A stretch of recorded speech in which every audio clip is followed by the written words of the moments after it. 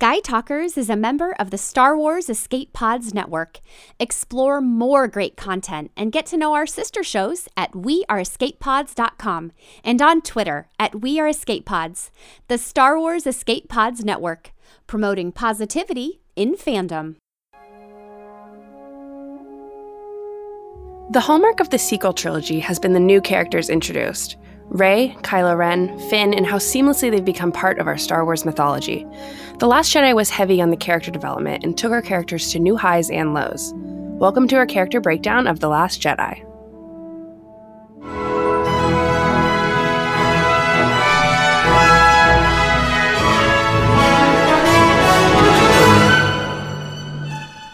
Welcome to Sky Talkers. Here are your hosts, Charlotte and Caitlin.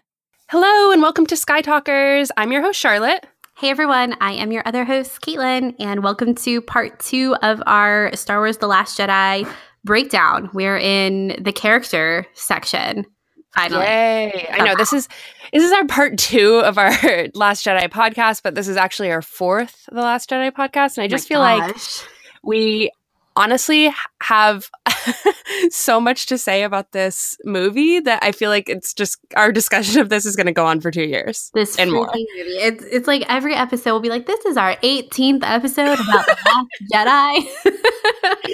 People are going to be like, okay, let's move on. I know.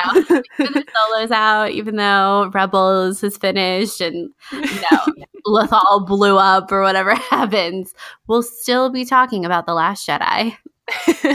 I'm okay with it. Honestly, it's fine. Yeah. But I am really excited to get to the character section of this episode and our breakdown. But I have to be honest, I'm really nervous. And I feel like because this movie is so character driven, it's like I've been thinking about this particular episode since we saw it. And I just feel like we're never going to be able to cover everything that we want to in this episode. And I just want to put that as a disclaimer. Agreed. Retweet that disclaimer. And it's just also like my opinions about certain characters and different character journeys are constantly changing. That's just the nature of watching a movie a couple of times, that we record this, but tomorrow I might have different opinions about X. You know what I mean? Mm-hmm. And it's just I'm stressed about it a little bit. Yeah, I mean, it'll be fine. Everyone, all our listeners, you guys know us. You guys know how we feel about certain characters, and you also know that the character section has always been our favorite when we're going through either our Rebel show or when we did Sky Talkers Machete. I feel like we always jumped in on the character section. That was what we wanted to get to. But now we're finally here, and it's all this anticipation. And now it's okay, do we know? What do we talk about? What's going on? Exactly. I mean, kind of. I feel like we've said this before on other shows too, but in this episode, there's no way we can cover everything that is to be said about the characters of The Last Jedi. And so we're going to talk about the things that interest us most when it comes to these characters. So that might not be everything, and I hope that's okay. And more than likely, we'll get to everything, in the next 10 years or so. So just stick around. You'll hear it eventually. Definitely. But I do want to say thank you guys so much for all your super, super, super kind comments and tweets and retweets and reviews and everything. Emails that we got from our 1-year anniversary podcast. It has meant so much to us, and it's really special to be able to share that exciting hallmark of basically the podcast with you guys. And especially in the midst of basically a lot of intense fan conversation that's happening that's a little draining. It was really fun to record that one Q&A episode and kind of celebrate this 1 year of podcasting.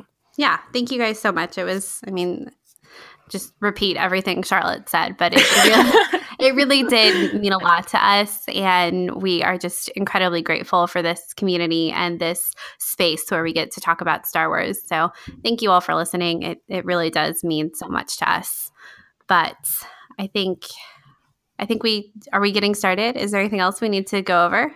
I don't think so, but we should go through the parts. Yeah. So we broke down, so I know what you're thinking. that this character discussion is going to be part 1, Kylo, part 2, Kylo, part 3, Kylo. But it's not. It's not. We tried to do something a little different and kind of almost like themes for our characters. And then we'll kind of talk about those themes in relation to some of the character development we saw throughout the movie. So hopefully it works. If not, we'll try again next time. So part 1, kind of the overarching theme is connections. And so the connections between our characters. So our part 2 is the expectation / understanding of and from family. So we'll get into that. Don't worry. Yeah. And then part 3 is a little easier. It's just going to be talking about failure. So without further ado, let's get started. So who talks first? You talk first? I talk first? So welcome to part 1, where we're going to be talking about connections, as we just mentioned. Caitlin, why don't you start us off with the question? Just as a forewarning, Caitlin, because I've been kind of anxious about this episode, Caitlin has kind of taken the wheel in thinking about questions and conversations, and it has been great. So Caitlin, why don't you start us off? Thank you. So now, like, all problems with this episode, everyone will be like, well, Caitlin organized it. I mean, it was Caitlin. Just Exactly. kidding. It's going to be the best episode ever because Caitlin did it. Okay, so in this part, we were kind of thinking, you know, all of our characters, they don't spend a lot of time alone. A lot of it is based on connection and relationship, literal connections like force bonds, and then relationships between characters like Kylo and Luke, and then Luke and Leia, and of course Finn and Rose, and Poe and Holdo. So that's kind of what we were thinking when we wanted to talk about in this section. Okay, so first, why don't we start off with kind of something, I was going to say less controversial, but it's kind of controversial. Every character dynamic in this movie is controversial, Caitlin. Honestly, I know. I think it's because I just spend so much time thinking about the Kylo and Rey, like, force bonds and Luke and all of that everything else doesn't seem as high strung, like high stakes, but that's not how it is. So we've discussed a lot about Rose's effect on Finn, but do we think that Finn had any effect on Rose throughout this movie? Like, how did he impact her? First thing that comes to mind is obviously they do impact each other. It's not a one-way street. Rose isn't there to, you know, assist Finn's character. That's not her whole motivation at all. It's like we finally are given this character that comes from the bottom of the resistance of the rebellion and doesn't really see the action and doesn't really see like the top heroes as much as, you know, we usually see in these movies, right? And I think Rose is given a character arc in order for her to both get out of her shell and get out from behind the pipes, to also like understanding that her appearance of heroes, which is kind of the theme throughout, right, isn't exactly as mythic as it seems. She sees Finn and he flees, and she realizes that in order to get anything done, it's not up to the heroes, it's up to people like her who know what she's talking about, know what she's doing, and they have to work together to form, I don't know, to get to the end point. And I think that basically it's just her kind of coming into her own and realizing what Rey ultimately realizes as well with Luke, which is if he's not going to do it, I'm going to do it. And we have to figure this out together, I suppose. Yeah. I think that's a really good parallel. They kind of both have this realization that, you know, they're both ultimately let down by their heroes. Mm-hmm. And realize that their heroes are just men, are just human. Nice. That's not what I mean, but like he is but a man, you know, he's not perfect. Human, yeah. They just both happen to be men. What I love about Rose, though, is that it's like she has character development, but the thing we see illustrated in her first interaction with Finn is that she doesn't hesitate to do the right thing. It's something that has always been a part of how we've known Rose, but it's like through The Last Jedi, she's given this platform to become a hero just by being herself. And I think that's really cool because she doesn't hesitate to stun Finn when he is trying to be a deserter.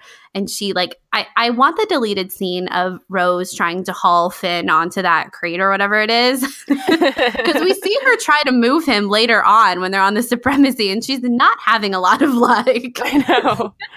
So how she got him all the way up on that transport wagon thing, I want to see that. But she doesn't hesitate, and the bravery she exhibits in the beginning of the film is the exact same she exhibits at the end of the film. But now it's like her character development was her realization that you were talking about, that she doesn't have to have the Force or leave the First Order or do, like, she doesn't have to come from this illustrious background to do something meaningful. Right. And I mean, I think that it's all like summed up. Star Wars is really all summed up by her quote at the end. And I feel like I keep trying to draw a little bit of parallels between Finn and Rose's story and where I think that Kylo and Rey's story will go. And I'm just not there yet. But I do think there's something there. You mean with the last line? I mean, yeah. But I mean, in terms of like teaching each other something, I'm working that out, guys. Stay tuned. But I'm tuned in for that discussion. Okay, well, since you're not there yet, which check back in the next 10 years or so, and hopefully we'll have it figured out. Let's also touch base real fast with the Poe and Holdo storyline. So we know that people have talked a lot about what Holdo did for Poe as far as realizing, you know, you don't have to be a hotshot hero all the time, and Leia too. But do we think Poe had any sort of effect on Holdo and I guess even Leia to an extent? Well, tough question, Caitlin. I think that I don't think Holdo's resolve or anything about her character really changed that much. I mean, I don't think that was the reason for her character. I think that she was headstrong in the beginning and she's headstrong in the end. And I don't really think that much changed for her in terms of her like character relationship with Poe. But Leia, I think that it's just another example of one of her sons just screwing up. And I love that. I think that Poe obviously, like, I don't know. I feel like Leia realizes that Poe needed to have this lesson. And I don't think it really changes that much about their relationship. I think that in a lot of ways, Leia loves Poe like her own son. And I know. But I think that in just kind of another example that we can show our characters that they're human, that they make mistakes, that they fail is great for us as an audience, but also great for Leia as well to see in how he, you know, kind of understands his ways and how basically he was wrong about certain people. I don't know. What do you think? I think the same. You know, generally the same. As you were talking, I was just thinking a lot about how Leia has these really deep, meaningful moments with all the men in her life, like with Kylo, with Poe, and with Luke. And she's kind of this tether for them all, which I think is really nice. In a way, she kind of gives them all clarity. Yeah. Agreed. And wow. Emotions. Okay. Yeah, I again, it's funny because we started with talking about Rose and Finn and Holdo and Poe, and I just I'm still struggling to find my full opinions about their story and what kind of meaning it has overall in the overarching saga. And I feel like as our characters mature in episode 9, I feel like we'll have a greater understanding of their stories in this one, just like we have a greater understanding of our characters' sacrifices and mistakes and everything that happened in Empire Strikes Back that we do when we watch Return of the Jedi. Yeah, I think it being able to see where everything concludes in episode 9, especially for Poe and Finn and even Rose, because I think like Poe and Finn changed a lot in this movie. And it's like Poe has now, he's kind of at the place of the Leia character almost, of like leading the resistance, you know, depending on what they do decide to do with Leia in episode 9. And then Finn is now, like, he's now the hotshot. He was making the mistakes at the end of The Last Jedi that Poe was making at the beginning, you know, but for him, it's like he found something to fight for. And that's where his character development comes from. So I wonder if we'll be seeing kind of a similar relationship between Poe and Finn that we saw with Poe and Leia and Poe and Holdo. You know what I mean? That would be interesting if we got some sort of character development with Finn and Poe in terms of like, okay, so say Leia's gone in episode 9 and Poe assumes, you know, I don't know, he leads the resistance. It's what sort of dynamic does that bring about in terms of Finn's character? What will he think of that? And Finn is very, I don't know, opinionated, I suppose, or like headstrong. And I wonder what sort of dynamic that would bring about. Mm-hmm. Yeah. I think it might be easier for Finn. Well, I don't know. Because there's going to be a lot at play for Finn in episode 9. His relationship with Poe, with Rose, and with Rey now. They're all together.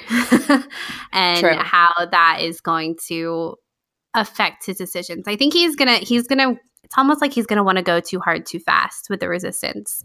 And I mean, I think we saw that at the end, right? Is that he was like, he's ready to give it his all and like die for the cause. Yeah, and Poe's gonna be like, we need you here. Yeah, and he's like, well, I'm ready to go die. Like, it's kind of like, okay, well, at the end when he's like, we should go help Luke. I mean, that is like a huge turnaround from I'm only here to get Rey at the Starkiller base. Yeah, and it's like, I mean, that's like a suicide mission, right? If he was like, let's go help Luke. And it's like, where does that end? What are you going to do, Finn? Give me a breakdown, plan A, B, and C. So it's like, okay, so he's really, really excited to be part of the resistance now. Yeah. Let's see what he's like in the beginning of episode 9. I'm intrigued and excited. I love Finn's character. I do too. He's I every time Finn's on screen, I genuinely love. A lot of it has to do with John Boyega, but I think that oftentimes it's kind of glossed over about how cool of a story it is that we get that like this stormtrooper defected. Like, how cool is that? I can't believe that like one of our main characters, that's his backstory. It's awesome. Yeah. I mean, kind of like Sabine, honestly. Yeah, and I mean, that's true, actually. Yeah, I wonder if I've never thought about that. Yeah, I wonder what came first in terms of development. I'm gonna guess. I think Finn came first. Well, Rebels was 2012, 2013, right? It was probably. I mean, they both probably developed side by side. Honestly, I know it's weird, right, to think about that, and I wonder. It's like, I mean, we've seen characters in the new canon, and I suppose in the old canon too. Like, I don't know, guys. You know us. We're not well versed in the EU, but in defect from the First Order or the Empire or whatever, we've seen that before in Lost Stars, etc. But but it's just I think it's just really cool to have a character who deals with the conflict of like. He knew who all these, exactly. And he knew who all these players were too. Like, he knows Kylo Ren, he knows Snoke, he knows Phasma, he knows Hux. Like, he's very familiar with this. And it's like, we see this in this movie as well. Like, he knows his surroundings, he knows all the different like nooks and crannies of the Supremacy because he used to clean it. I love that aspect of his character too, that he was like a janitor. It's amazing. It's interesting because listening to you talk about it, I am of course thinking about our redemption story with Kylo, and but it brings some. It's interesting how with Finn, it's almost like his crimes are lessened because he wasn't actually doing anything with the First Order yet. You know, he was a janitor. He wasn't like that was his first mission. What if Finn had been a stormtrooper who had been like he had been top of his game until something else, like some other event happened that made him abandon the First Order? Right.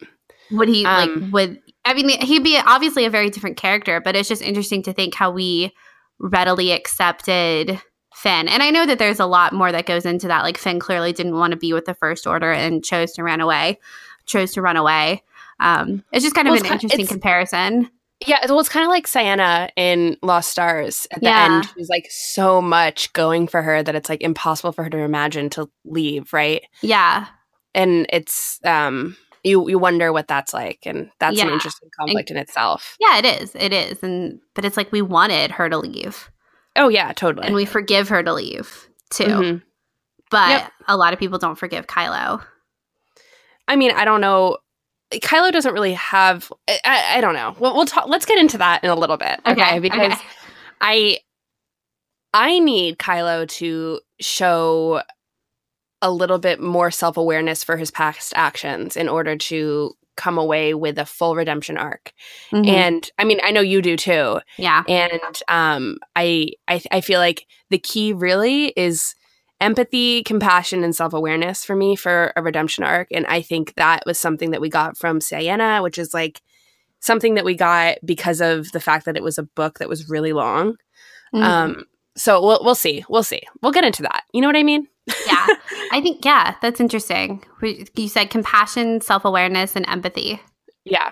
It's weird because I think he showed some of those aspects in both The Force Awakens and The Last Jedi. That's what makes this movie so interesting. Is because but not all of them and not all at the same time.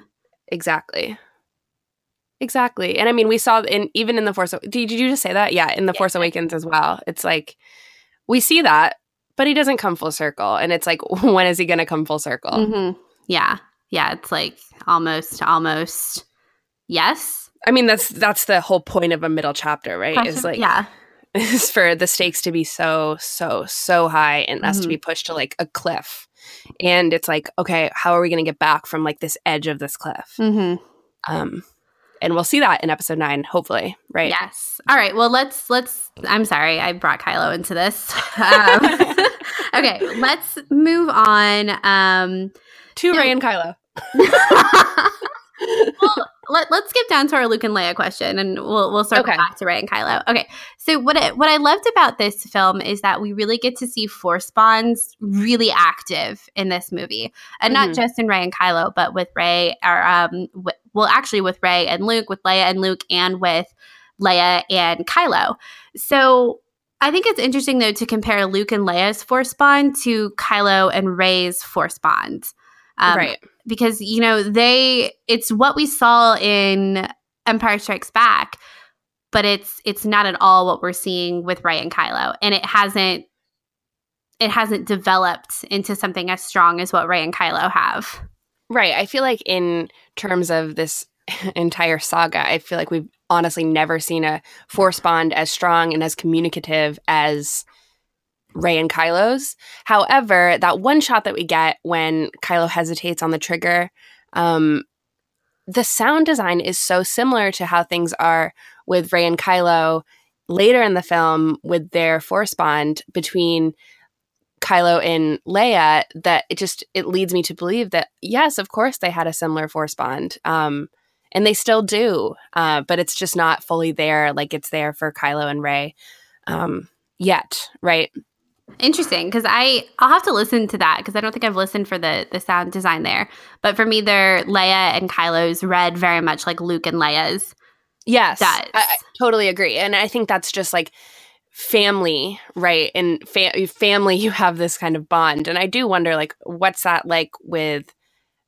that like with like Ben and Han when he was younger, anything like that? Because we do see in Revenge of the Sith, which I've been thinking about this one scene in Revenge of the Sith a lot lately which we reference a lot, actually, the Padme's rumination scene, where Padme's looking across Coruscant and Anakin's in the Jedi Temple and the council chambers, and the John Williams music is so eerie and so different. If that scene was made today, what would it look like? Would it be similar to how we see Rey and Kylo, or Luke and Leia, or Kylo and Leia at this point? Like, what would happen? Because at that point, which is referenced kind of in the book as well, is that, Padme is, for lack of a better term, carrying 2 Force-sensitive babies, therefore kind of Force-sensitive herself, right? But but Anakin and Padme have always had this like strong bond, and that moment of quiet, of solitude, of them staring at each other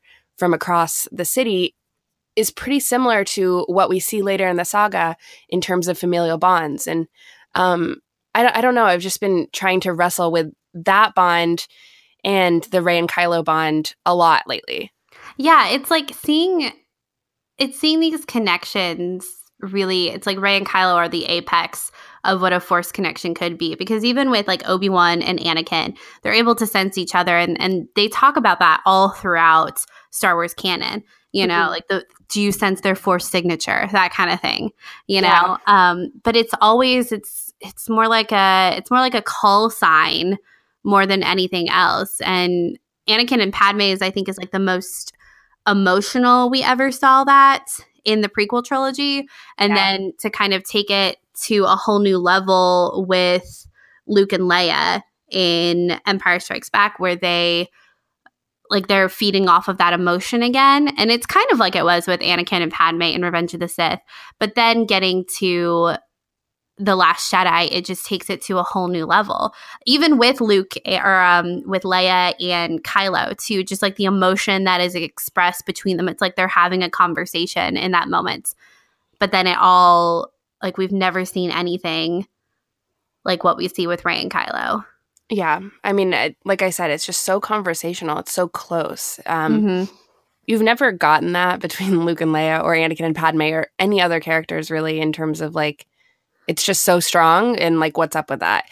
Partially, maybe it's because Snoke, I don't know, mended it somehow, but it was there in The Force Awakens. So what's up with that? Yeah, the thing is, and we talked about this before about how it was Snoke's hubris for not thinking that they would actually form compassion for one another, like not realizing how far that connection would go. But I think also I've been thinking about it more like him not realizing just how powerful the connection was.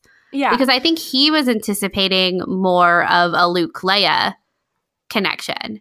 And then it becomes, because it's supposed to be a huge moment when she reaches out her hand, and to our surprise, Kylo reaches his hand out too, and he's in the hut with her. Like, that's a huge moment. And you're supposed to be a little surprised that he's actually there. And so I think that is a moment.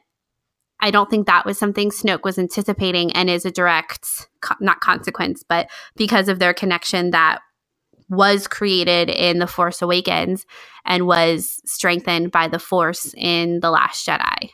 Yeah. Well, I mean, Snoke used it all against him, right? It's like you get that one deleted line in The Force Awakens where Snoke goes, "You have compassion for her." And in that moment, Snoke is like, the gears are turning where he's like, oh my God, how can I use this against him? And then you get the line in The Last Jedi where he's like, Kur's weakness, when properly used, can be a powerful tool, right? Something along those lines. And that's exactly what it's referring to, is that it's Kylo's own compassion for this one girl. How can it be used? I mean, we think he's talking about Hux in that moment, but he's not. You know that. Yeah, and it's both. Yeah, exactly. And it's like, I don't know. I think that it's recognizing that Anakin and Padme's Force bond, or Luke and Leia's Force bond, is just so strong. And it's like, how can we use that against them? Because Kylo already has these like strong emotions for this one girl, and they have a sort of bond in terms of their own Force powers. It's crazy. I mean, what do we think this kind of connection means for the saga? I'm not sure if we'll ever see something as powerful as we do now, again, repeated. I don't see that ever happening. I feel like it's a big statement that this connection existed, right? And we've come so far in the Force that this could even happen, right? Do you think we'll see it again for Rey and Kylo? Like, they're kind of it, or do you think we're done?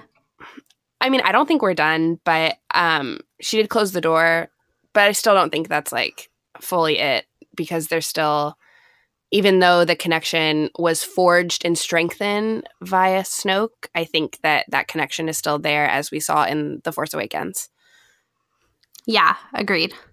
And I don't know if it will ever be as powerful as it was in this movie, though. That's kind of what I'm thinking. That, like, right now in that movie, it was, like, physical and kind of bridging all distance between them. And I bet definitely two Force users, if they're ever in the same place again, they have a connection. It could just be like Luke and Leia's again, but it's not going to go away. They've already set that precedence.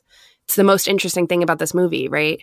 Is their connection, their yin and yang, what they represent for each other, and how their dynamic exists. What does that even mean? Just by sweeping that under the rug in episode 9, I don't see them doing that.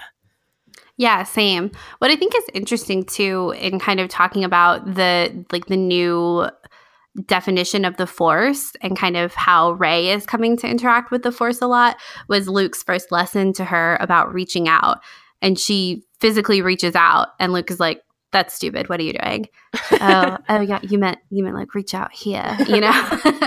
But then with Kylo, she physically reaches out and is able to pull him into her space through the Force. I just think that whole thing is so funny, because it's like the only time that she's ever seen the Force like being used really was with Kylo, and that's how Kylo uses it. He like reaches out like that, you know? So she's like, okay, you know, you guys can't see me, but I'm doing it, you know? That is funny too. And the only time she's used it too is reaching out when she calls the lightsaber to her. Yeah, that's so true. Is that it's like, that's her familiarity with like using the Force is like, okay, so is physically reaching out, which is just funny because what you just said about how when she literally like extends her hand to him in the hut, and that's like her reaching out. Even like that, just the literalness of both that and her lifting rocks at the end. It's just funny to me. It's like she was kind of right. Yeah, that's the thing. It's like Rey's new Jedi Order. Yes, which is kind of cool. Mm-hmm. Oh yeah, it's definitely cool. Yeah. You go, Glen Coco. You go. You go, right, nobody. We love you. We love you. Okay, so I guess in kind of still talking about the Force connection between Rey and Kylo, because clearly we're a little obsessed with it. The Force theme during Rey and Kylo's big moments, that means something. That's important. And I feel like a lot of people aren't talking about it. I agree. You know, I mean, we hear the Force theme when they touch hands, really significant. And then we also hear the Force theme at the beginning when Rey passes the lightsaber to Luke. And I think this is also interesting to note, too, because in The Force Awakens, the lightsaber wouldn't go to Kylo. Mm-hmm. But in The Last Jedi, and Anakin's lightsaber wouldn't go to Kylo. That was the whole thing. He's like, that lightsaber belongs to me.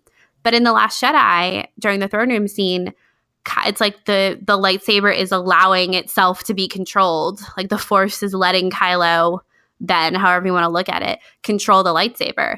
And he's using it throughout that scene, both when he passes it to Rey and when he like catches it and kills the Praetorian Guard at the end, you know, and the Force theme plays in that moment too. I find it so fascinating because I think in both of these occasions, and no matter how you look at the dynamic between Rey and Kylo, I think you have to admit that in those two moments when the Force theme plays, the hand and the throne room, in those moments, the Force is like balancing itself, and Kylo isn't Kylo. He's Ben in those moments. Mm-hmm. In the throne room, Rey has literally descended into like this hellish landscape of Snoke's throne room, and everything is both nothing outside matters. That's even shown by the fact that the red walls, which are just a facade, right? When the lights on fire, everything that is revealed about the Resistance getting away and everything, the real world kind of seeps in as that curtain falls. Everything is just kind of like equalized in this moment where Rey and Kylo are together fighting, and they look at each other after she catches that lightsaber, and they're like, okay, we're really doing this? Okay, we're really doing this. And it's like no words need to be exchanged. And throughout that, it's like the Force theme plays because there's a mutual understanding of what they need to do together and that how each of their strengths can accomplish their main goal. And as that curtain falls, that's when the Force theme doesn't play anymore, when Rey's theme plays, and things are kind of unfolding. Yeah. I mean, throughout that scene, I think it's just so interesting. It's like even Kylo, or Ben, I suppose, if we're talking about the scene, looks over when he's like staring down his lightsaber. He's like all sweaty and his hair is like in his face, and he like catches a glimpse at Rey fighting, and it's like his compassion for her like fuels his like ability to fight properly with the Praetorian Guards. He needed to like compose himself for that second and like reminder like, oh, like this is why we're doing this together. Okay, man. What I love about that moment too is that the camera like zooms in on Rey. Yeah. Like, directly from his perspective. It's like, hey, this is what he's thinking about right now. Let me show you far away and up close. Yeah, agreed. And I just think that it's like, but you just have to recognize that like everything was perfect in that moment. They were fighting side by side. They were, I mean, the literal definition of yin and yang together, balancing themselves out. But as the curtain falls, so does like the facade of what everything was, and how perfect things were does, because the real world exists outside, and like all the politics of that just are seeping in as that final decision is presented to Rey by Kylo. Yeah, and it's like it's almost like this is the rehearsal for what's coming in episode 9. And it's like they're so close, and at this point they both have a taste of what it's like to fight together. And you like you have to acknowledge that was what it should be. Yeah. You know, in that moment, about having like being able to have that vulnerable compassion for each other in the hut, but then also being able to be these badass warriors. Totally. And they're like both able to be like, you know, it goes back to like how we define like masculine and feminine. Like the feminine, the woman is supposed to be the vulnerable and emotional one, and the man is supposed to be the gruff and tough one. But so much barf. But you know, we're able to see them complexly and to exhibit both of those character traits. And when they do, and they do it together, that's when things are right. And the music, it's like John Williams has such a deep understanding of this saga too. And then you also have to remember that Rian Johnson is there like approving these things too. Like and you saw that even when we were in that our first showing, we went to the one that was like the fan event that had the special like preview right before it, with Rian Johnson and John Williams, and I like totally lost it. Remember? Yes, yeah, you did. I was like, girlfriend, you need to chill because the movie hasn't started yet. And Ryan was there in the booth, like, maybe we could put in this theme. I mean, that whole like mini documentary was like Ryan being like, we need to put this theme here. We need to put this theme here. Maybe we can bring in this. Yeah. And it's weird because the Force theme, I feel like, can be used a little liberally throughout the saga. But when you have your villain and your hero coming together, and you choose to play the Force theme and not some ominous dark new theme or like variation of Kylo's theme even, you know, that's important. You need to pay attention to what's going on. And even though then like when they in the throne room, the Force theme is like very low and slow. And it's like it's building to like, whoa, what's going on? Like, let's get ready. And Kylo's theme doesn't play until the end. Just saying. And Rey's does. Yeah, Kylo's theme doesn't play at all until the marriage proposal, until he tells her to rule the galaxy with him. Yeah, and even then, it's not because Kylo's theme prior to that is very like, here I am, I'm Kylo Ren, you know. But this time it starts in the background and then slowly gets louder. It's like, oh, okay, I guess it's almost like the Kylo Ren facade is falling over him again, as Rey is rejecting him. Exactly. But you see like that piece of it when he like that, like when in the moment where he says please, you know, and it's very tragic how he says it. Like he knows she's not coming, but he wants that more than anything. Yeah, he done screwed up. done screwed up Kylo. But back to what you were talking about like the masculine and feminine energy present in both of them. I think that it could even be said that like, I think it's basically impossible not to notice that Rey exhibits a lot of aggression too. I mean, they so kind of much aggression. Yeah, they kind of show that in the fight where she's like grunting and screaming and like charging, and it's. I mean, it's maybe you can't kind of interpret that as like the dark side, quote unquote, but like I do think that she's like harnessing this aggression, and that in itself is like she's not. Like taking a backseat of fighting, I suppose. And the same way that like Luke or Obi-Wan fights in A New Hope or even in this episode, it's aggressive. It's really aggressive. It's really rough. Yeah. And it's weird because in The Force Awakens, Kylo was the super aggressive one. And don't get me wrong, he's aggressive in this film, but I feel like I noticed Rey so much more because it was really different from what we saw from her in The Force Awakens. She was certainly at the end with her fight against Kylo, but in this film, it was like when she gets mad. Yeah. And, I mean, especially like seeing her lash out at Luke, I was like, girlfriend. Whoa. And she just like, I mean, she calls her lightsaber to him. She is going at him. I know. And like yelling at him and screaming at him about what did you do? Like, you did this. And I think it's like a lot of her emotions, like feeling betrayed and lied to by Luke, but also like feeling something for Kylo too, and feeling bad about what happened to him. Well, as she grows to understand what exactly happened and all these 3 stories that she's told, it's like she has to decipher it in her mind, just like we do. Yeah. And I mean, about like what the truth is. Yeah. She's kind of us in that moment. Like you had me think this one thing about this person, about Kylo, and then you also had me believing this thing about Luke too. And both of those are wrong. Luke is not entirely good and Kylo was not entirely bad. Right. And they come together in this middle version. Exactly. Kylo didn't start out entirely bad. Like, that's not who he was. No, I think I saw a quote from like Empire's End where Leia describes like baby Ben as like a streak of light or a beam of light or anything. Yeah, this character didn't start off as like a terrible human ever. Yeah. It's interesting how young they made Kylo look in this film. So much more than they did in Force Awakens. I mean, it just kind of hammers on the head the whole theme of adolescence that we've been talking about for a while. It's like growing up, and these characters are faced with these decisions that like anyone growing up is faced with. And I think have the choice every day about whether or not I'm going to kill my father, and I always take the high road. Yeah, obviously. I'm actually podcasting from a jail cell.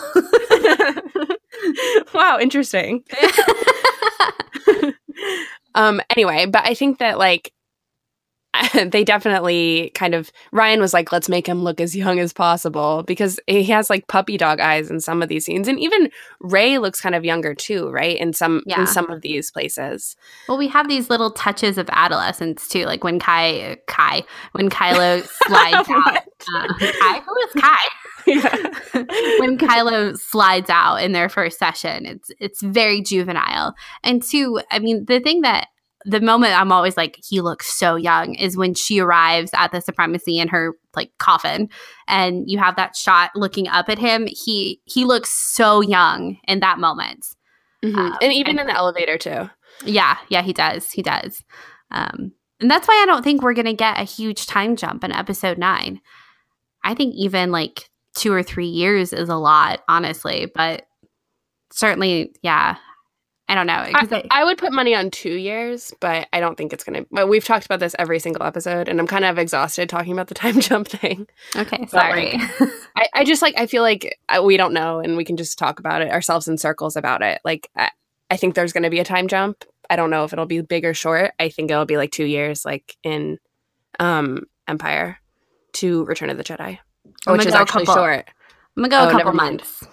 Okay. Wow. Nice. All right. Locked in. We're not changing our answers until we get more. And we're never talking about this particular topic again. We get some concrete information. Yeah. Okay. Well, we've talked a lot about Kylo and Luke. Let's touch briefly on Luke and Leia's connection.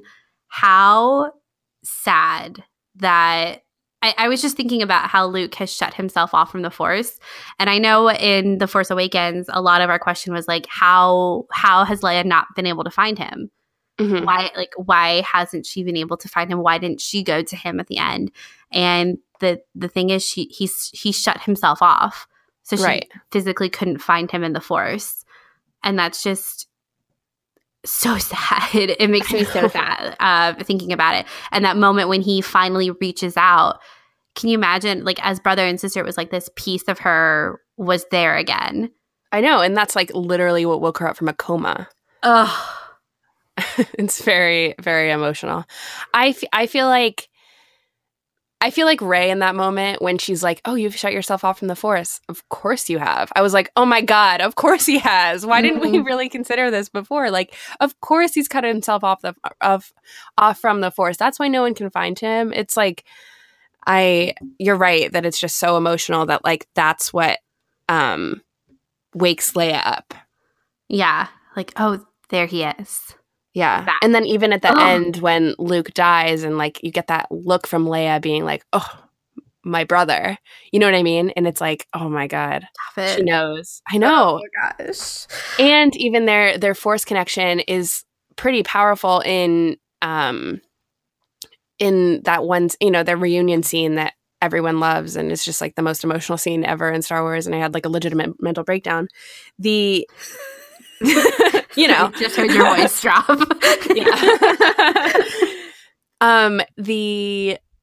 The fact that like they're able to share that bond where like Leia understands that Luke's not really there. Also I think kind of means a lot too. Is like she knows her brother better than anyone probably, right? And and she says at the end, she means his end.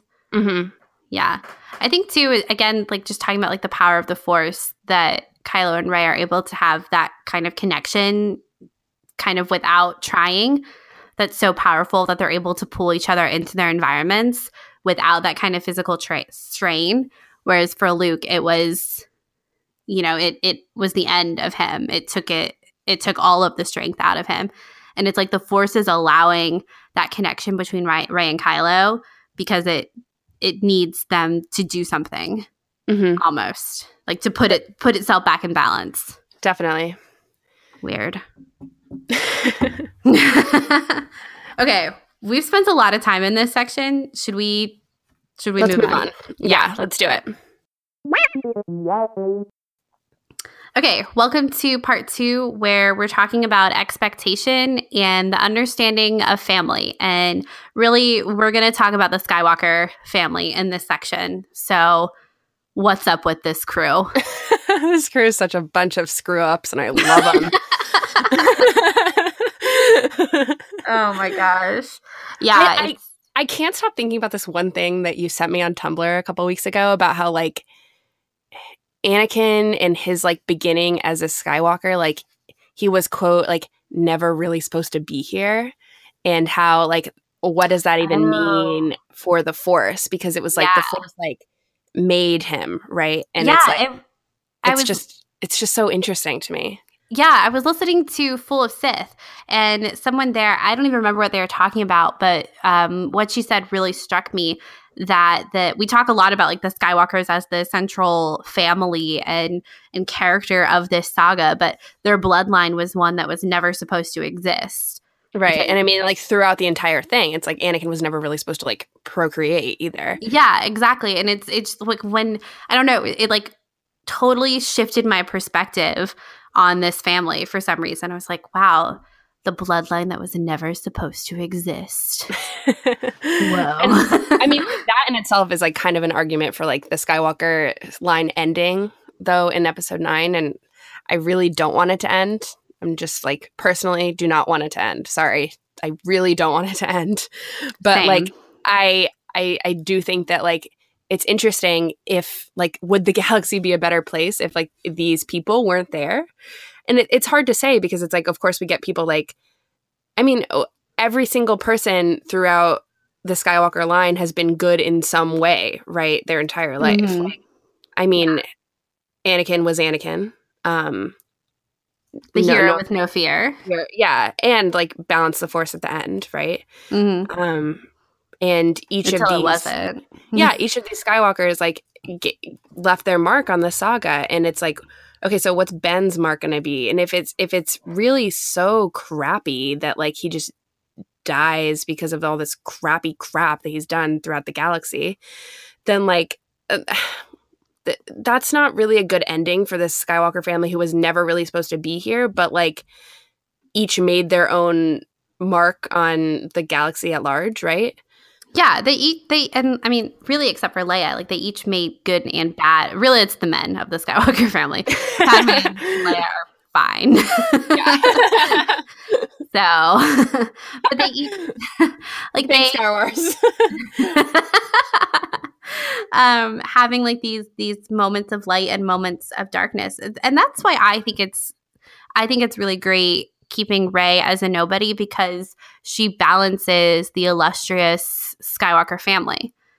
You know, it's like the Force is in balance, not just because the Skywalkers did something, but because the Skywalkers and Rey, a nobody, came together. Like just like the Force chose Anakin, it chose Rey.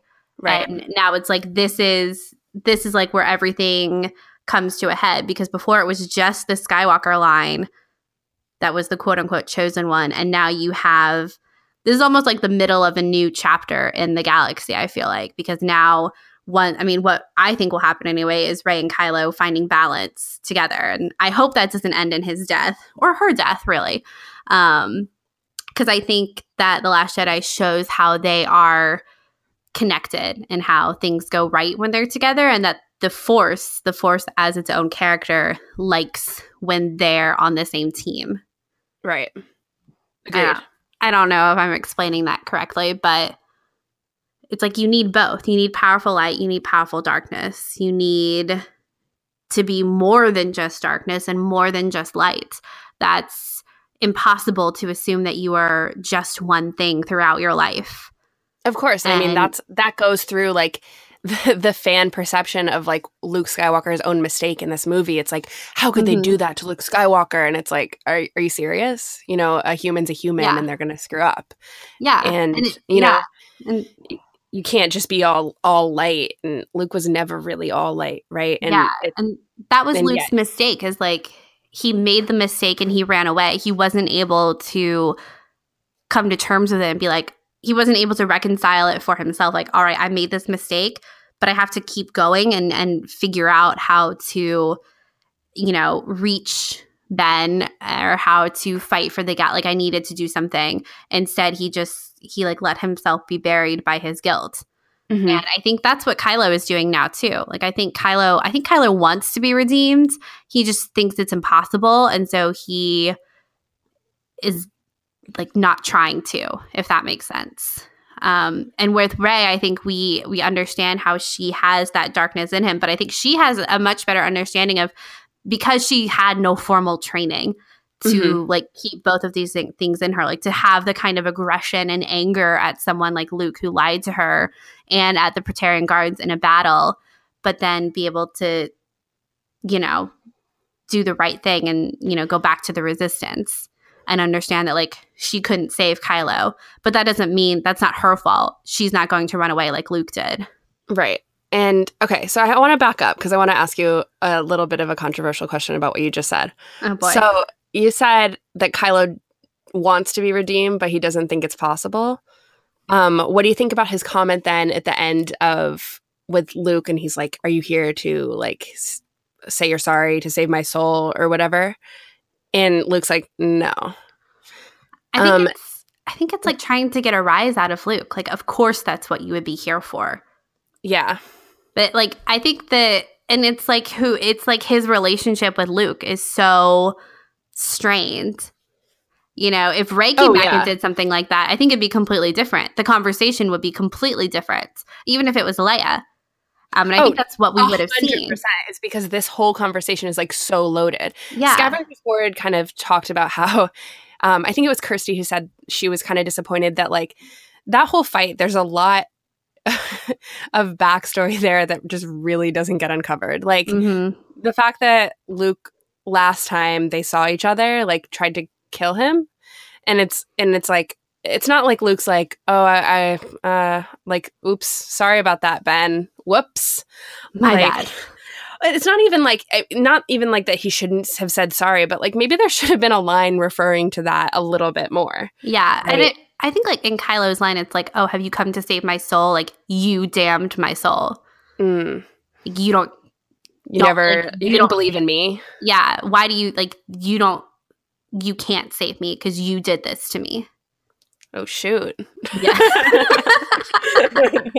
I think that's kind of how I've been reading it. I think it's, when you're mad at someone, because I think he recognizes now, it's like what Rey said, you know, your mistake was thinking the choice was made. It wasn't. And I think Kylo, after everything that happened with Snoke, he realized how manipulated and how he's never been in control of his own life. Right. And it's like now Luke comes back and he's going to try and make everything better again. It's like, what do you mean? You did this to me. Right. And then when he kills his abuser, he's like, what the heck am I supposed to do with all this like power and like control that I have over like this army I didn't want and like all this crap. Like and he just kind of like is unhinged, really. Yeah, exactly. And I mean, I don't want to like try and like, obviously Kylo is responsible for his actions, but I think from his perception, it's like Luke did this. I'm not saying that's right, but I think that's how Kylo perceives it. Right. Yeah. And I think to a certain extent it is right too, but it's never just that easy. It's never just one thing. It's like it's partially Luke's fault and it's Kylo's fault and it's Snoke's fault. Well, I mean, yeah, exactly. But there's a thing, though, in Star Wars where it's like the choice is your own and you can always reverse that choice. And it's like it's just the path that you choose. So, like, of course, like Ben's choice was his own. It's just like he has to reconcile that, like, all these different, I don't know, oppressions, I suppose, upon him, like, influenced his own choice. So it's like, where does his choice go from here? Right? Yeah. Yeah. His environment didn't set him up to make the right choice. Yes. Yeah. Gosh. Okay, next question. What was the next question? Oh, Leia. Let's talk a little bit about Leia, because this is actually the one thing that I haven't seen talked about a lot and has kind of made me really sad. How do we feel about what presumably is the end of Leia's story, being that she has lost hope in Kylo? Well, it makes me really sad because like a big through line to me in Star Wars really is that Leia would always like hold out hope, and it's like unfortunately her last, and I feel like no one really wants to talk about this because like of course no one wants to talk about this.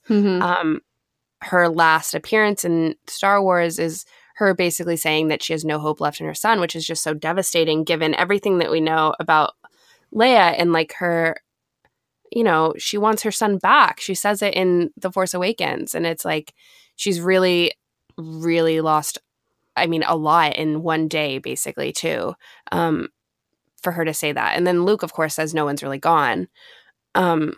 So maybe she has a little bit more hope after he says that. Who knows? Maybe. I don't know. It's strange that she says that because they have that moment on when she's on the rebel transport, the resistance transport, where she knows that he has the opportunity to kill her and doesn't. Or maybe she thinks he does, and that was the explosion. Oh, wow. I don't know. Maybe she does think that. Maybe. I mean, I really don't think that's like a huge overarching like Star Wars moment that we could like talk about forever. I really don't, because I think that it's like pretty clear what happened is like Kylo didn't do it, so someone else just did it because he's like a product of, I mean, that whole situation was a product of the fact that she's on one side and he's on the other, and it doesn't really matter what he you know, would change or not do in this situation in terms of like pulling the trigger. It was going to happen anyway, because as long as these forces are against each other, that's what's going to happen. Yeah, agreed. And I think, too, it goes back to The Last Jedi being the darker middle chapter of the chips are supposed to be down. It's like, oh, okay, we see Rey rejected Kylo, and Kylo tried to get her to not join the dark side, to join him. And I think that's an important distinction. But then we see him as the new supreme leader, and that's like a really dark place, right? And then we see Leia give up hope with him, and we see Rey close the door on him. And we're supposed to be like, okay, well, like, I guess this is how it is now. And then and then episode 9 we would have seen the conclusions to all of those storylines, which in our opinions anyway, would have ended with Kylo's redemption, or turning from the dark side, I guess. Yeah. It's just sad that now, because of course they didn't anticipate Carrie Fisher dying, that's where her story ends. Of course, I really thought that, like, maybe, I mean, Carrie said that before, like, episode 9 was supposed to be hers. And it's very clear to me that, like, it was supposed to be hers because she was going to have a role in, like, reconciling with her son, which, again, has been a through line for her character in the sequel trilogy. She talks about it in each episode. And it's like, in fact, her role was quite small in The Force Awakens, and the major conversation that she had, right, was with Han about bringing her son back. Yeah. Yeah. So it's like, of course, that was going to be something that was going to be brought up in episode 9. And it's just, like, really disappointed that we don't get that. But maybe they'll figure it out some way that we do get something like that. And I don't know, maybe it's, I don't really want to talk about this. It, like, just makes me really sad. Yeah, it makes me sad too. And again, it's like talking about Leia has always been this beacon of hope, and to see her without hope at the end of The Last Jedi is a really hard thing to do. Yeah. And then hope for Kylo. Hope for Kylo. Because but I think she's also, like, lost, I mean, that's not true, because at the end I was going to say she's lost a lot of hope for the galaxy, but I don't think she necessarily has. But I mean, as a mother, that has to hurt more than no one answering her call for the resistance. Mm-hmm. Totally. I mean, I think that she says we have everything we need, which is, like, her tight-knit community, you know, which is really hopeful at the end of this, like, pretty, we're driven to a cliff kind of movie, right? Mm-hmm. I don't know.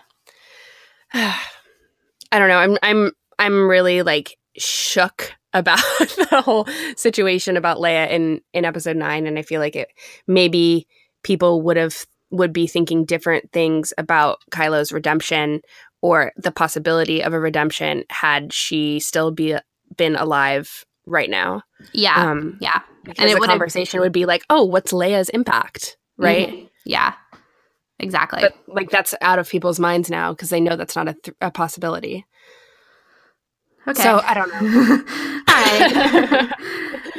Okay, let's talk about Luke in the prequels. Miss you, Carrie. I know, right? Yeah. So, what order does Luke watch the prequels in? That's my question. Not Machete. I mean, kind of Machete, because it's like after Return of the Jedi, he went back and did his own, like, extended flashback. So does he understand the prequels the same way we understand the prequels, and, like, particularly Anakin's fall? No way. Like, I mean, I think he thinks that it's the Master's fault, which is crazy. So I mean, crazy. Like, when we first saw that, you and I were like, what? Wait a second. I mean, like, it's not his entire, like, okay, why is Luke blaming other people? It's like he sees himself as Obi-Wan, and he sees himself as a master who failed his apprentice.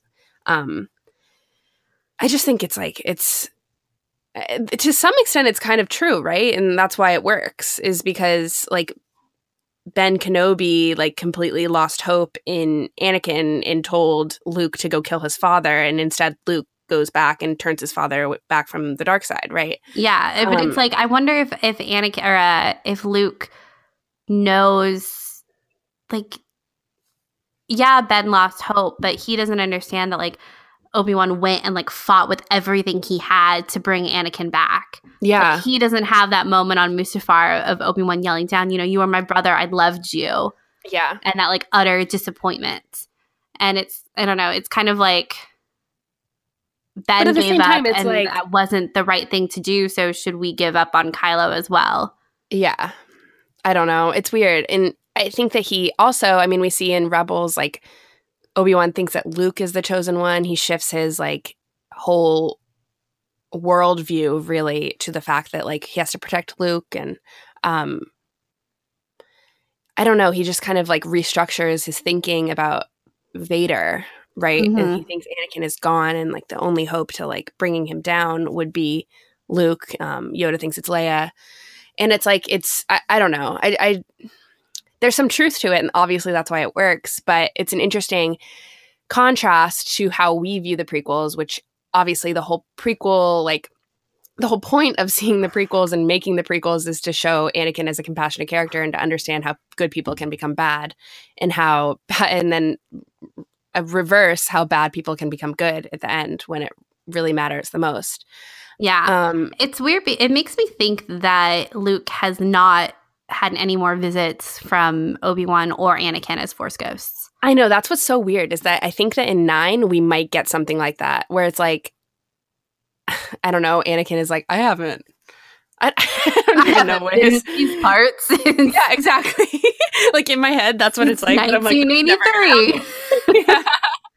So, I don't know. I do think that it's really interesting to me the way that Luke views Ben Kenobi, and then how that can be contrasted with how Luke views Ben Solo, and how he looks at Ben Kenobi as a mentor who failed, and then he now also looks at Ben Solo as someone who can't be brought back and who is a failure, when we know Obi-Wan Kenobi wasn't a failure. And so it's like, what does that mean for then Luke's point of view about Ben? And I mean, I think that it's really, like, important that Ben Solo's name is Ben Solo in this situation. We're supposed to draw that connection.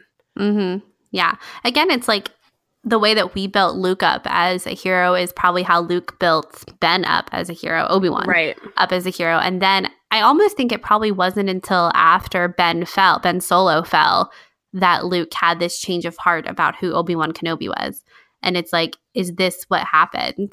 Like, if he thinks that maybe something similar happened to Anakin because of Obi-Wan that he did to Ben Solo.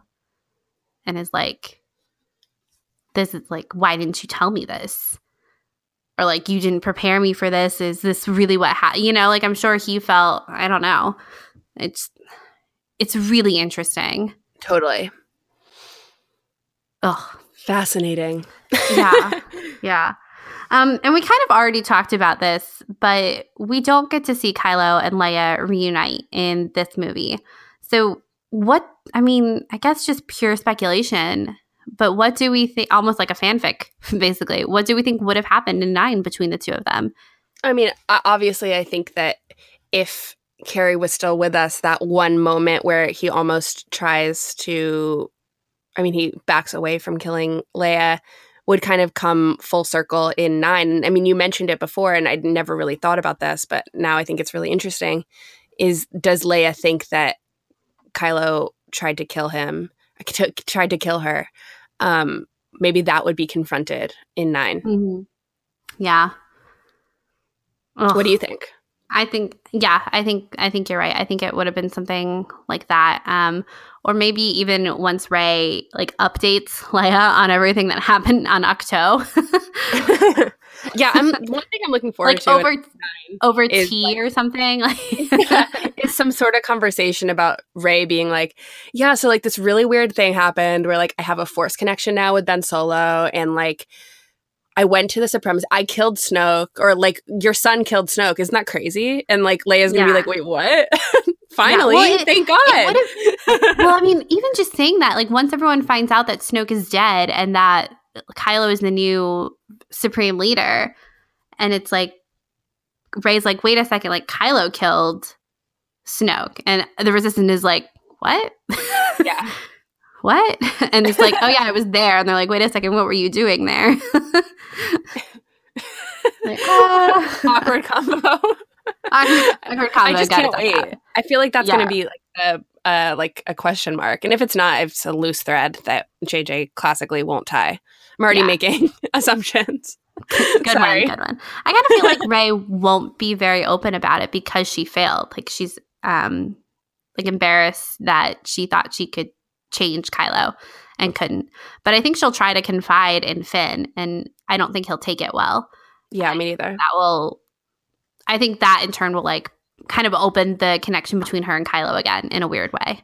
Yeah, it goes back to what I was saying about Finn, and I think he's like such an interesting character because he has these ties to the First Order, and it's like, okay, so once that information comes out about Rey going to the Supremacy, thinking that she could change Kylo and bring leaving him alive, leaving him alive, and not killing him when she had the chance.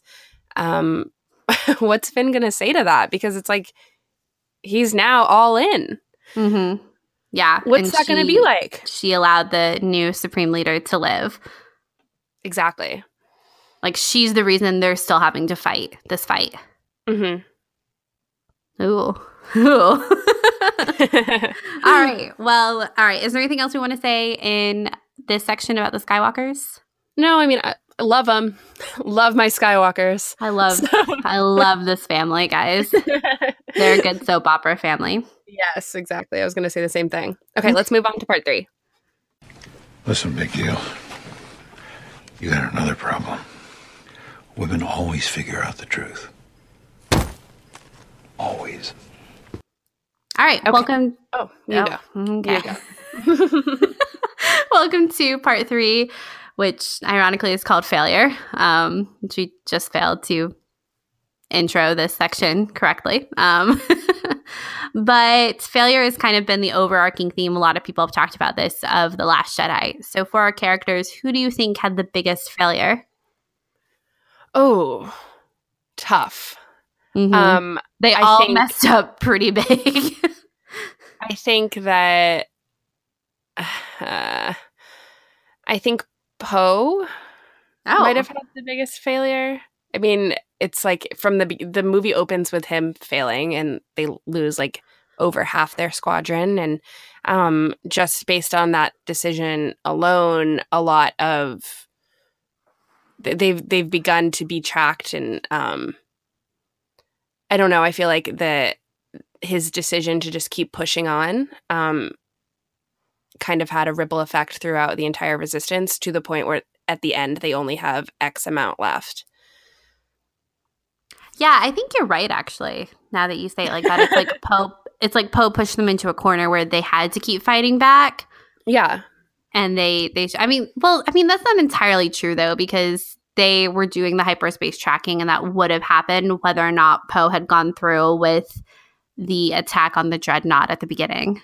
It's true, but then then he makes another mistake into going behind Holdo's back. Mm-hmm. And making a decision literally when Princess Leia is there in a coma about how they're going to go behind the whole Resistance back. And in fact, that plan instead fails even harder because of the fact that Poe announces that they're all leaving in transports when DJ is present. So it's like, to me, and I struggle with this because it's like, it doesn't make me hate Poe at all. Like, at all. I just think that this is like a huge failure in this movie. I just think that it was his failure might be the most depressing for the galaxy at large. Yeah. You didn't think that? No, I didn't. Yeah, his definitely has the most. He definitely does the most damage to the Resistance in this episode. Right, and like if anything, so you can also say that Luke failed, but he didn't really fail because he found out his mission in the end was kind of to stall so that the remaining Resistance, including his sister, could get away. And like the First Order would legitimately have a huge failure, right? And to confront Kylo is both. Exactly, which goes back to what Kirsty said on Scavenger's Hoard about how like if that was the last scene that we're going to get with Luke, like couldn't they have had like maybe one more line of conversation about like everything that came before in terms of their relationship? Mm-hmm.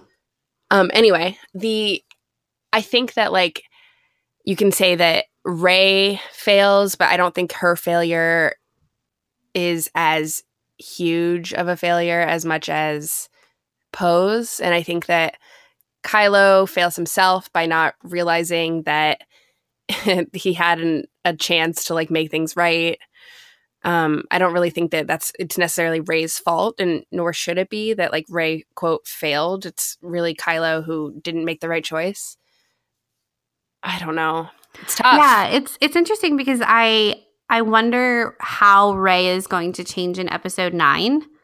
Because it's like her big failure was thinking she could save Kylo, and she couldn't. But in this movie, she realized she couldn't. And that's when she chooses to walk away, which is the right thing to do. And so it's like, how is she going to change in episode 9? Because I think that like that's a really big – I feel like that's a really big character arc for her, about thinking like she's in charge of like she could change Kylo's destiny when it has to be Kylo's choice to change his own destiny. Mm-hmm. And for me, that's the big question mark in episode 9 is how does that change come about, if it comes about? Whereas for Rey, I don't really have that. Like I don't have that kind of question about her morality anymore. And I'm not like I'm interested in what happens to the Resistance, but for me, that's never been the most interesting part of Star Wars. It just throughout the original trilogy or the prequels, like the politics has never been the most interesting part for me. It's always been our character dynamics. And for me, it's like I know where she's going. Like I know who she is, and this movie just kind of solidifies who she is. Mm-hmm. And so, like, what else are they going to do with her from like a developmental standpoint? Yeah, I'm not so sure. And I mean, it kind of goes back to like I've been reading a lot of like meta about how the Rey's character arc is just a little questionable in this movie, and I think that it kind of speaks to what you just said, where it's like I'm not really questioning what choice she's going to make in the next episode. And I mean, maybe that's good because we have like this resolve with this character, and then maybe that's what we need, but this is the darker middle chapter, so it's like what whoa, my voice just like totally let out there. But what I don't know, like where does her character go from here? And it's interesting because it's like I'm so happy that she wasn't really like a pawn in saving Ben Solo. Like it's great that she wasn't like that. She was her own person and recognizes that Ben's choice is his own. And it's like, okay, so now she gets that. But what next? She has to start the Jedi, right? Is like that's kind of the whole message at the end of the movie with Luke is like the Jedi will not end today. But what does that mean? And I'm just kind of having like a conflict in my head, and I'm just kind of like blabbing. But like, yeah, it's just to me, it's like I feel like she needs more young Jedi. So does 9 just mean that they're going to go find and recruit more Jedi? That sounds kind of boring to me. Just saying. Yeah, I think so too. And it's like, I don't know. I guess it's like that's why I think that like their connection is going to continue through episode 9, because that's the most interesting thing. Yeah. And it's like I have no doubt that Rey is a good person now. And oh yeah, no. Like it would have been really interesting if she had taken his hand.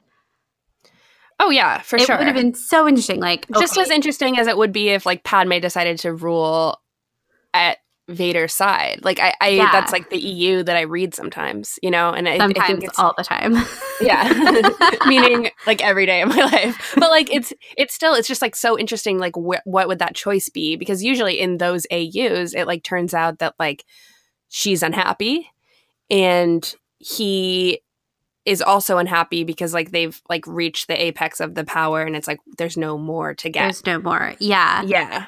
So it is curious. Like, yes, I think Rey is going to continue to grow in her powers, but I guess that's where the conflict comes in, is like, do we still see that compassion and like understanding of Kylo still exhibited in episode 9, like through these conversations with Finn and Leia? Well, not Leia, but with Finn about like, yeah, I let him live because this is why. I think it's so interesting if that is so, because I mean, I think that the canon has like completely built up Rey as like someone who has compassion for all creatures, right? Mm-hmm. And like that's what any story that comes out about Rey is like at the center of. It's like doesn't matter who you are, doesn't matter if you're like a huge space slug who eats like junk, like she's gonna love you.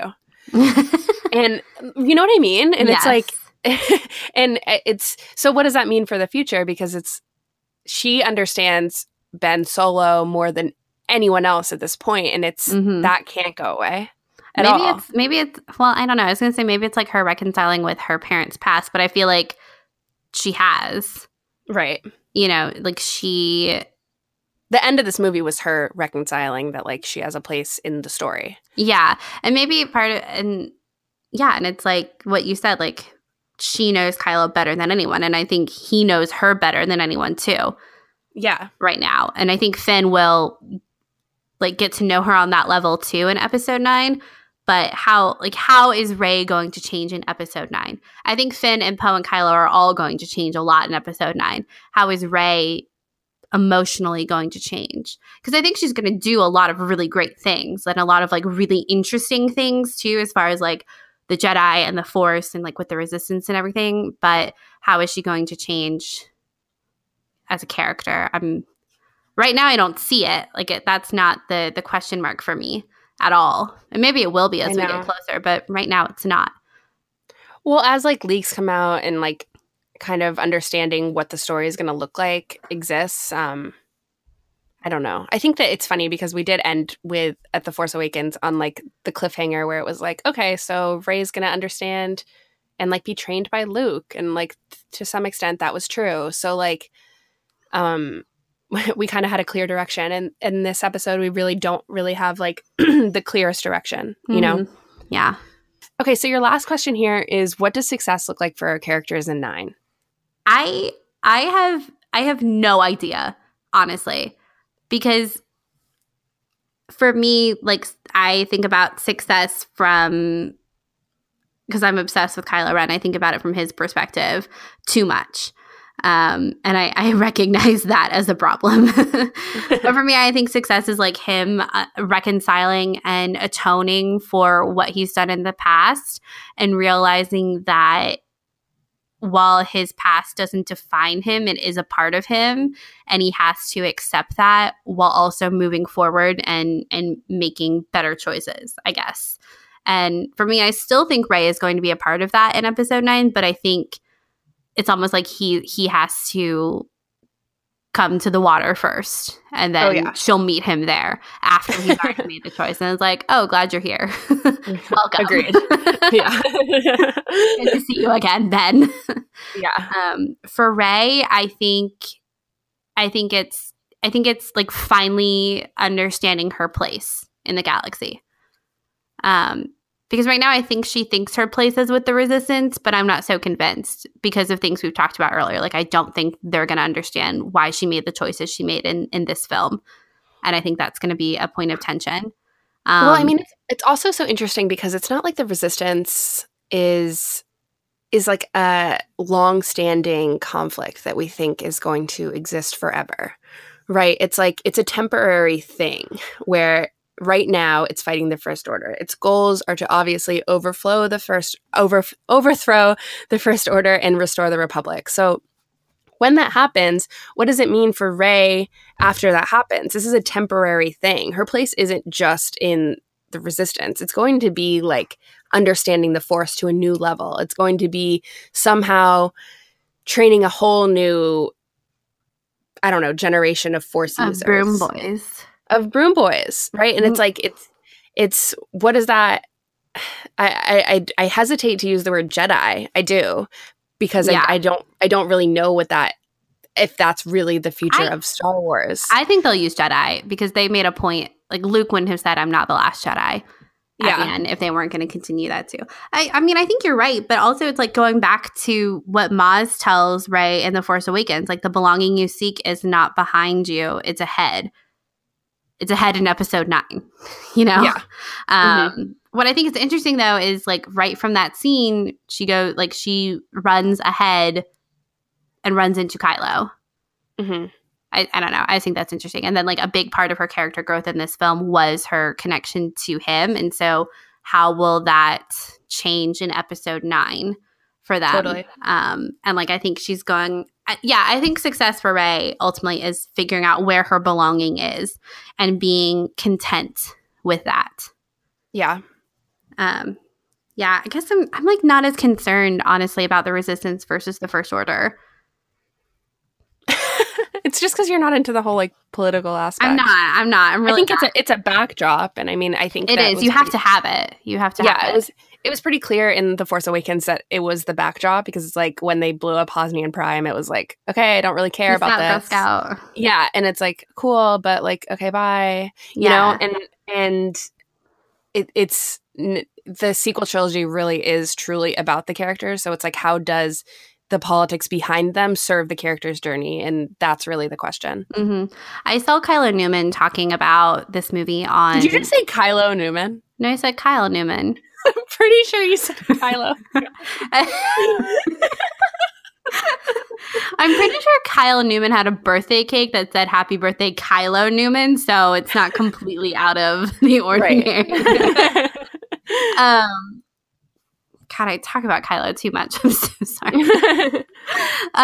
With Kyle Newman on Twitter, he was talking about the politics of The Last Jedi and how it would have been really great to have had some line, any kind of line about what happened at Hosnian Prime.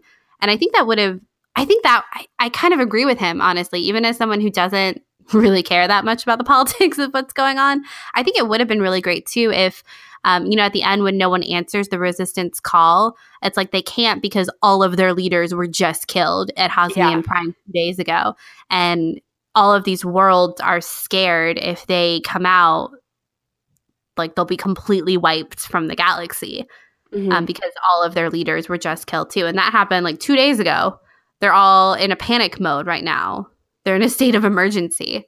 How can you expect them to like send their people out? They're running low on people. Totally.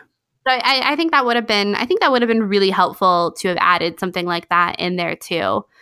Because I think it would have raised the stakes even more. It's like no one wants to come because there's no one left. Mm-hmm. Agreed. I mean, what do you think success looks like for the Resistance versus the First Order? I'm not sure. Republic being restored. I'm honestly like not sure at all. I don't know.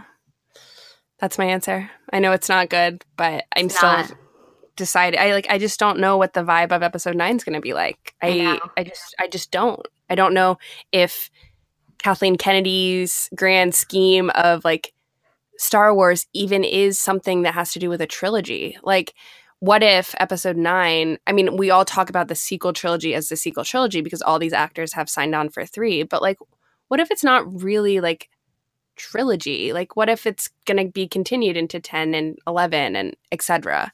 So it's like, what I don't would know. we even call 10 and 11 That's and 12? what I was just thinking about too. And it's like, maybe it's like the Republic trilogy or something like that, right? And that's what we get into.